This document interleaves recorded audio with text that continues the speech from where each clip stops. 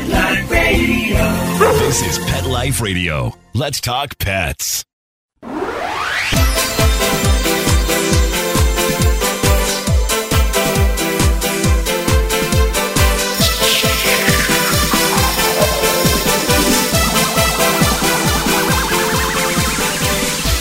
Hello, you're listening to Animal Party on Pet Life Radio. And my guest today is Dusty Rainbow. Welcome to the show, Dusty. Oh, thank you, Deb. It's so good to be here. Happy New Year. Happy New Year to you too. I do want to get one sad news bit out of the way.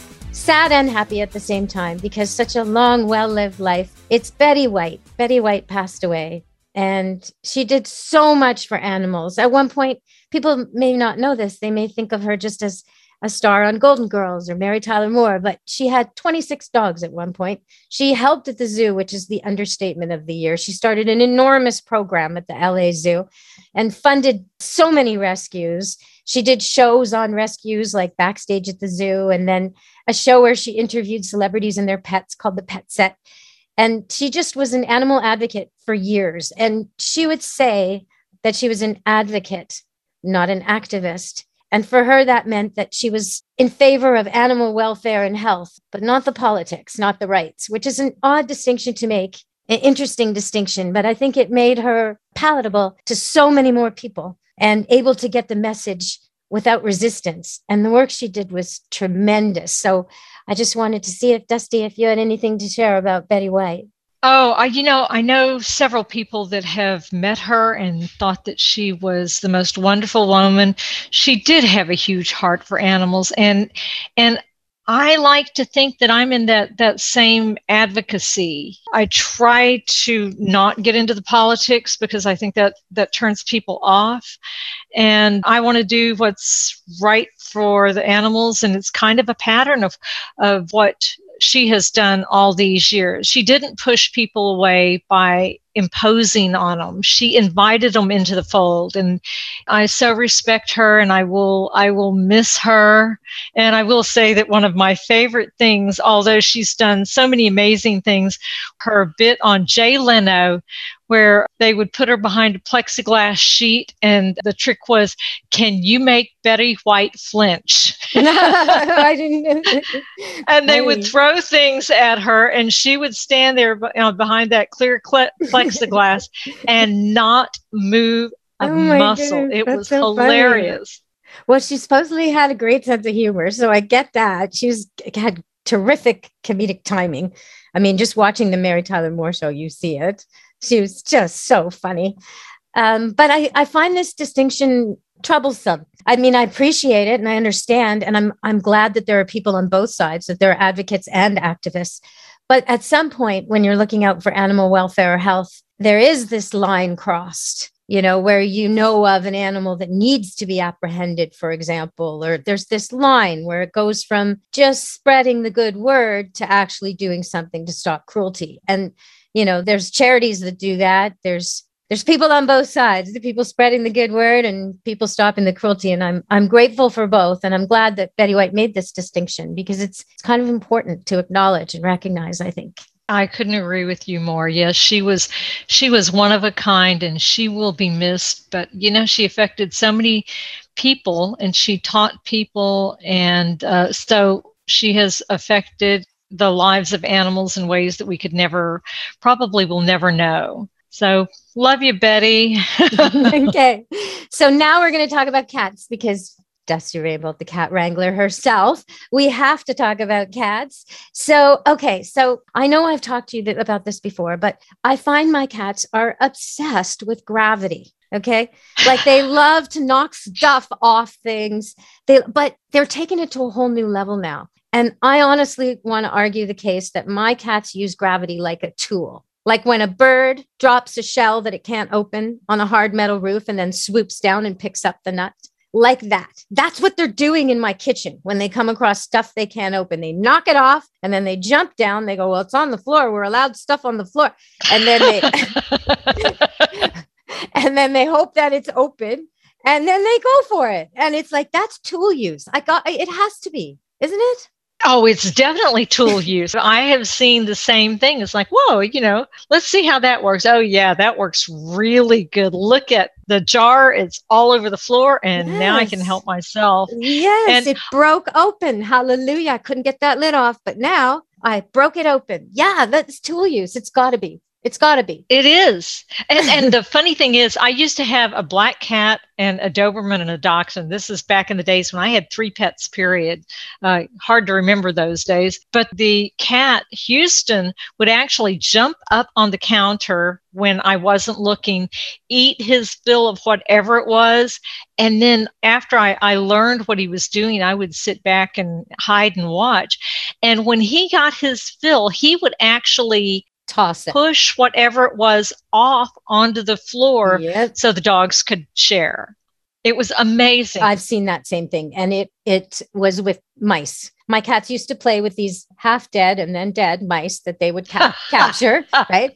And they would play with them on the roof. And the dogs would sit below like they were at Wimbledon, like eyes transfixed to this match of cat hitting mouse, back and forth, back, back.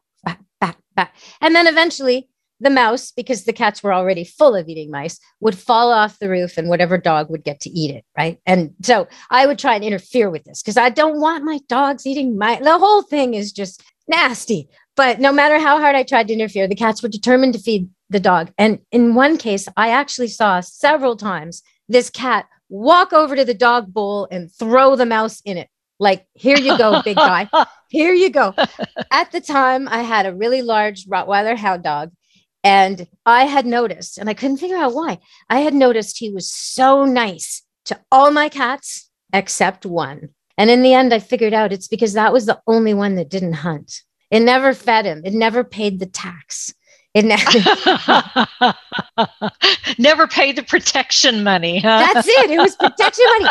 And they, on a cold day, they would he had this skin, this Rottweiler fur that isn't much. And they would all nuzzle in and you could see them with their claws kneading. And he would be wincing. But he would just let them all. And then he'd be in this puddle of cat, on top of him by the fire, except the one. The one would get harassed and chased a little bit and growled at. And oh man, you got to pay the tax. You got to pay your taxes, everybody, or the Rottweiler comes after you. Okay, so we're going to go for a break, Dusty, and we'll be back with Dusty Rainbow talking about cats. Stay tuned with me, Deb Wolf, on Animal Party, Pet Life Radio. Molly, here's your dinner. Zeus, that's not your food. Don't let that happen to your precious cat. Elevate your cat's eating experience with the Cat Tree Tray. The Cat Tree Tray keeps your cat's food off the floor and conveniently located on the cat tree. It's the perfect way to eat. It's a beautiful wrought iron tray that easily attaches to your cat tree and keeps dogs and other critters out of your cat's dish. A must for multi-pet households. There's a 6-inch tray for large bowls and a 4-inch tray for smaller bowls. Purchase your Cat Tree Tray today. Go right now to cattreetray.com. That's cattreetray.com. cattreetray.com. Let's Talk Pets on PetLifeRadio.com.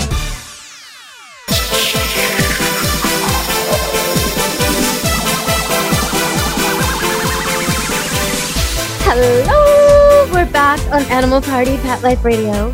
And I want to talk about something that's a little tricky. I used to think that my home was the best home for any animal, any cat, any dog. And if I ended up having a cat dumped on me or a dog dumped on me and rescuing it, I would try my best to foster and rehome it. But if I couldn't, I would keep it because my home is the best home. Well, now I've learned through this cat called Rumble that that's not always the case.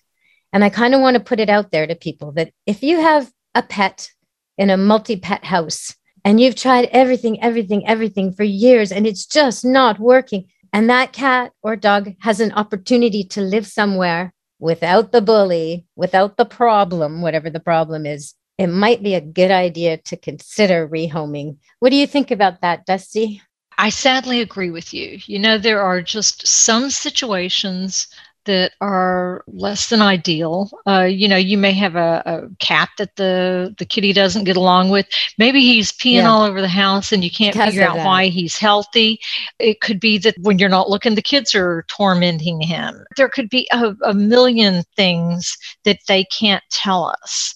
And sometimes, I have I've been notified by people, cats peeing all over the house, can't do it, just they're going to put it to sleep.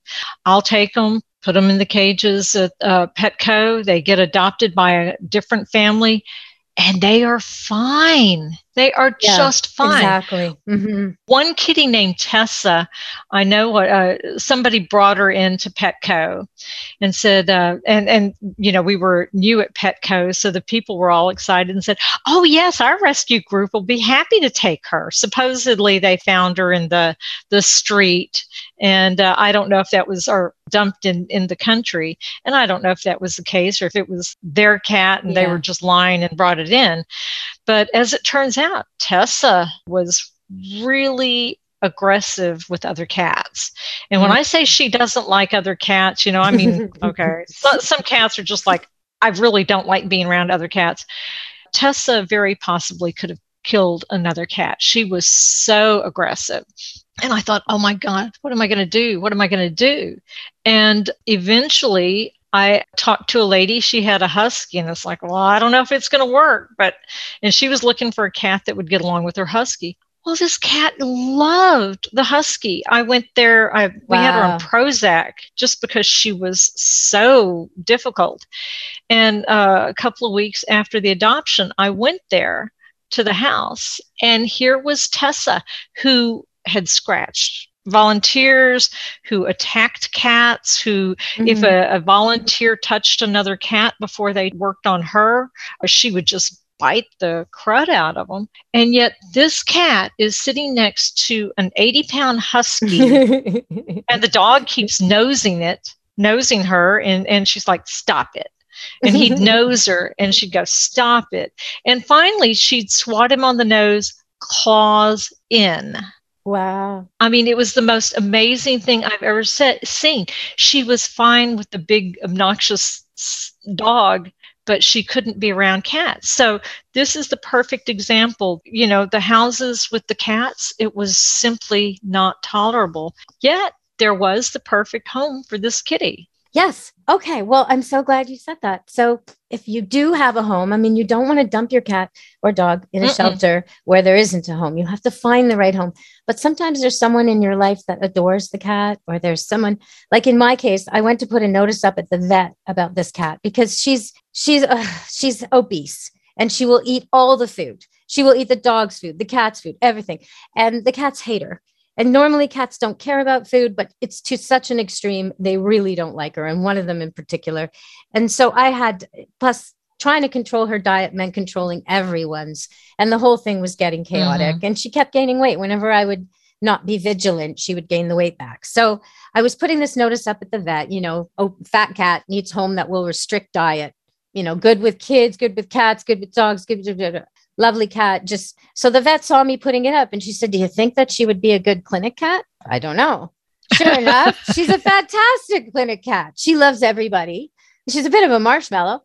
I can trust them not to overfeed her. It is the vet, and so like everything's good. And it turns out they had a cat who looked just like her for 9 years as their clinic cat. And that cat passed away. So now people think that cat's still there and she just gained weight. They're both sort of a tortoiseshell calico. But, I see her all the time. Like I can visit her whenever I want. And she's very happy there on the keyboard, visiting, schmoozing, walking around the clinic. It would have never occurred to me. And yet it seems perfect. So you never, don't rule them out. Okay, we're going to go to another break and we're going to come back and we're going to talk about, because you mentioned it, it makes me think about it. You said about touching the cat and then this one would attack. And I want to talk about cat faces and peace. And you probably already know what I'm talking about, Dusty, but everybody out there is going, huh? Well, stay tuned to find out on Animal Party Pet Life Radio.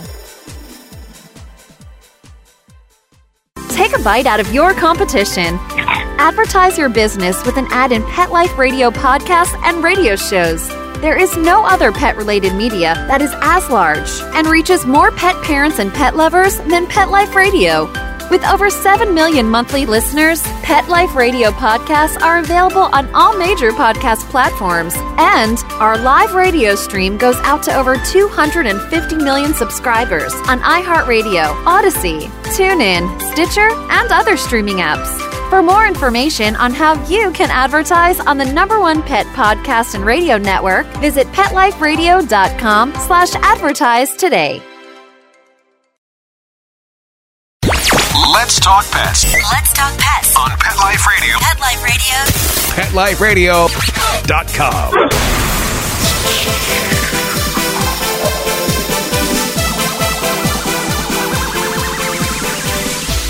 Hello, we're back on Animal Party Pet Life Radio and cat faces. Okay, so where their whiskers are on the sides of their cheeks and that part of their body has a lot of happy hormones going on, and it spreads. It's a smelly sort of a thing. So when you're stroking your cat and you tickle or touch or rub that area, you pick it up on your fingers. So if you have two cats that maybe don't get along so well, you can touch the one when it's purring and brrr, and rub on its face, and then rub the other one and go back and forth and back and forth and back and forth. You can use a cloth if you like, but what you're going to do is make them friends. I've had it happen here so many times. It's so effective. So I don't know if you find that, Dusty. Do you find that? I do. I recommend it very highly because any multi-cat household has a scent, a corporate scent. It's a mingled scent of all the cats. And if you have one or two cats that obviously don't get along, then the thing about this synthetic pheromone that they secrete from their faces, it's a friendly pheromone. It is comforting, and it's like in the old hippie days, peace and love, It's telling everybody, I'm your friend, I'm safe. So when you exchange these scents, a lot of times they can't tell the difference between their scent and the other cat's scent. And then you start mingling it. And then it's like, then they get confused because it's like, well, I smell like him. Oh, well, we just smell the same. So eventually, if you take other steps as well, getting them accustomed to each other, maybe separating them for a while and then reintroducing them, it's amazing what that does. Yeah, I agree totally. And it's the happy scent you want to be spreading. If you've got a cat who's like upset and angry or scared, you don't want to be spreading that around. That'll make everything worse. You definitely need to do it with the happy cats. In this case, it's one cat that's a little bit aloof and didn't seem to have any friends, a little bit bossy, a little bit short-tempered, and another cat who's super friendly with everyone. So I decided, you know what? You two are going to be friends. This is going to be your first friend, old lady. You're going to like this hyper one who plays with everyone. And sure enough, now the older one will actually initiate play with the younger one. The younger one's always playing with somebody. She's a bit of a wild child and she talks a lot. She's a black cat. And she's got this romance going. She's spayed and he's neutered, but there's this tabby cat that came just after she did. And the two of them, oh my goodness, the ear licking, the grooming, it's excessive, Dusty, but lovely, I wanted to say one thing because we are running out of time. I was researching a show on what to buy. You're for pets, good things, bad things. And I came across this gift that I would suggest you should never get if you have dogs and cats in the same house, or if you're worried that your dog might hunt cats. I saw this toy that they created and I thought, now how diabolical is that for the cats out there in the world? It's by Outward Hound. And I know they had the best of intentions because their puzzles are terrific, just great mind stuff. But this thing is called Hide a Squirrel plush toy. And what it is basically, it looks an awful lot like a medium-sized cat scratch with openings in it, like the kind your cat hides in. And you hide these stuffy, squeaky squirrels in all the holes, and your dog gets to go in there and find them and then rip them apart. Okay, do not get this if you're trying for the Garden of Eden vibe in your home. So, yeah, I just wanted to make sure people knew that was probably not a good idea. So funny. And I came across a lot of fishing rod toys for cats, which I think are terrific. Fishing rod toys. What do you think about those, Dusty? Oh, I love them. And, you don't have to buy the really expensive ones from the pet supply companies. Mm-hmm. You can go to Walmart and get it's like a training casting pole for kids. And you can get them for under $10. And, the cats just love it. So you don't have a hook on it, obviously. Instead, you put a cat toy on the end. That's what you do. And then your hand and your arm are nowhere near the cat toy because I'm going to quote you now. Cats do not want a playmate, Dusty says. They want a prey mate. So you don't want to be the prey with your arm. You don't. That's exactly right. And the beauty of that, as we get older, we don't really have the energy to exercise our cats, or maybe we have a disability or whatever that makes it difficult for us to get out there and play. The beauty of this little casting pole is that you can just sit in one place and wear them out. So if you have a cat that's a little bit hyper or really hyper, if this is a toy they really enjoy, it is minimal on your part, and you can, 10, 15 minutes, they've got their tongues hanging out and they have no excess energy to get into any trouble. It's like the chuck it for dogs. You put the chuck it and you have your coffee and you toss it and the dog disappears for a little while and comes back with the ball, and you do it again. Much better than chasing him around the park. Absolutely. Absolutely. And, it's funny because we had Turkish vans and oh my goodness, their energy never ends. I mean, it's like, will they ever stop? They can fetch for 45 minutes and my arm is broken. Wow. It's just tired. It's not working. And it's like, can you throw it again? No. And this makes them run farther and farther and farther. And, they wear out. And that's what you want, whether it's a dog or a cat.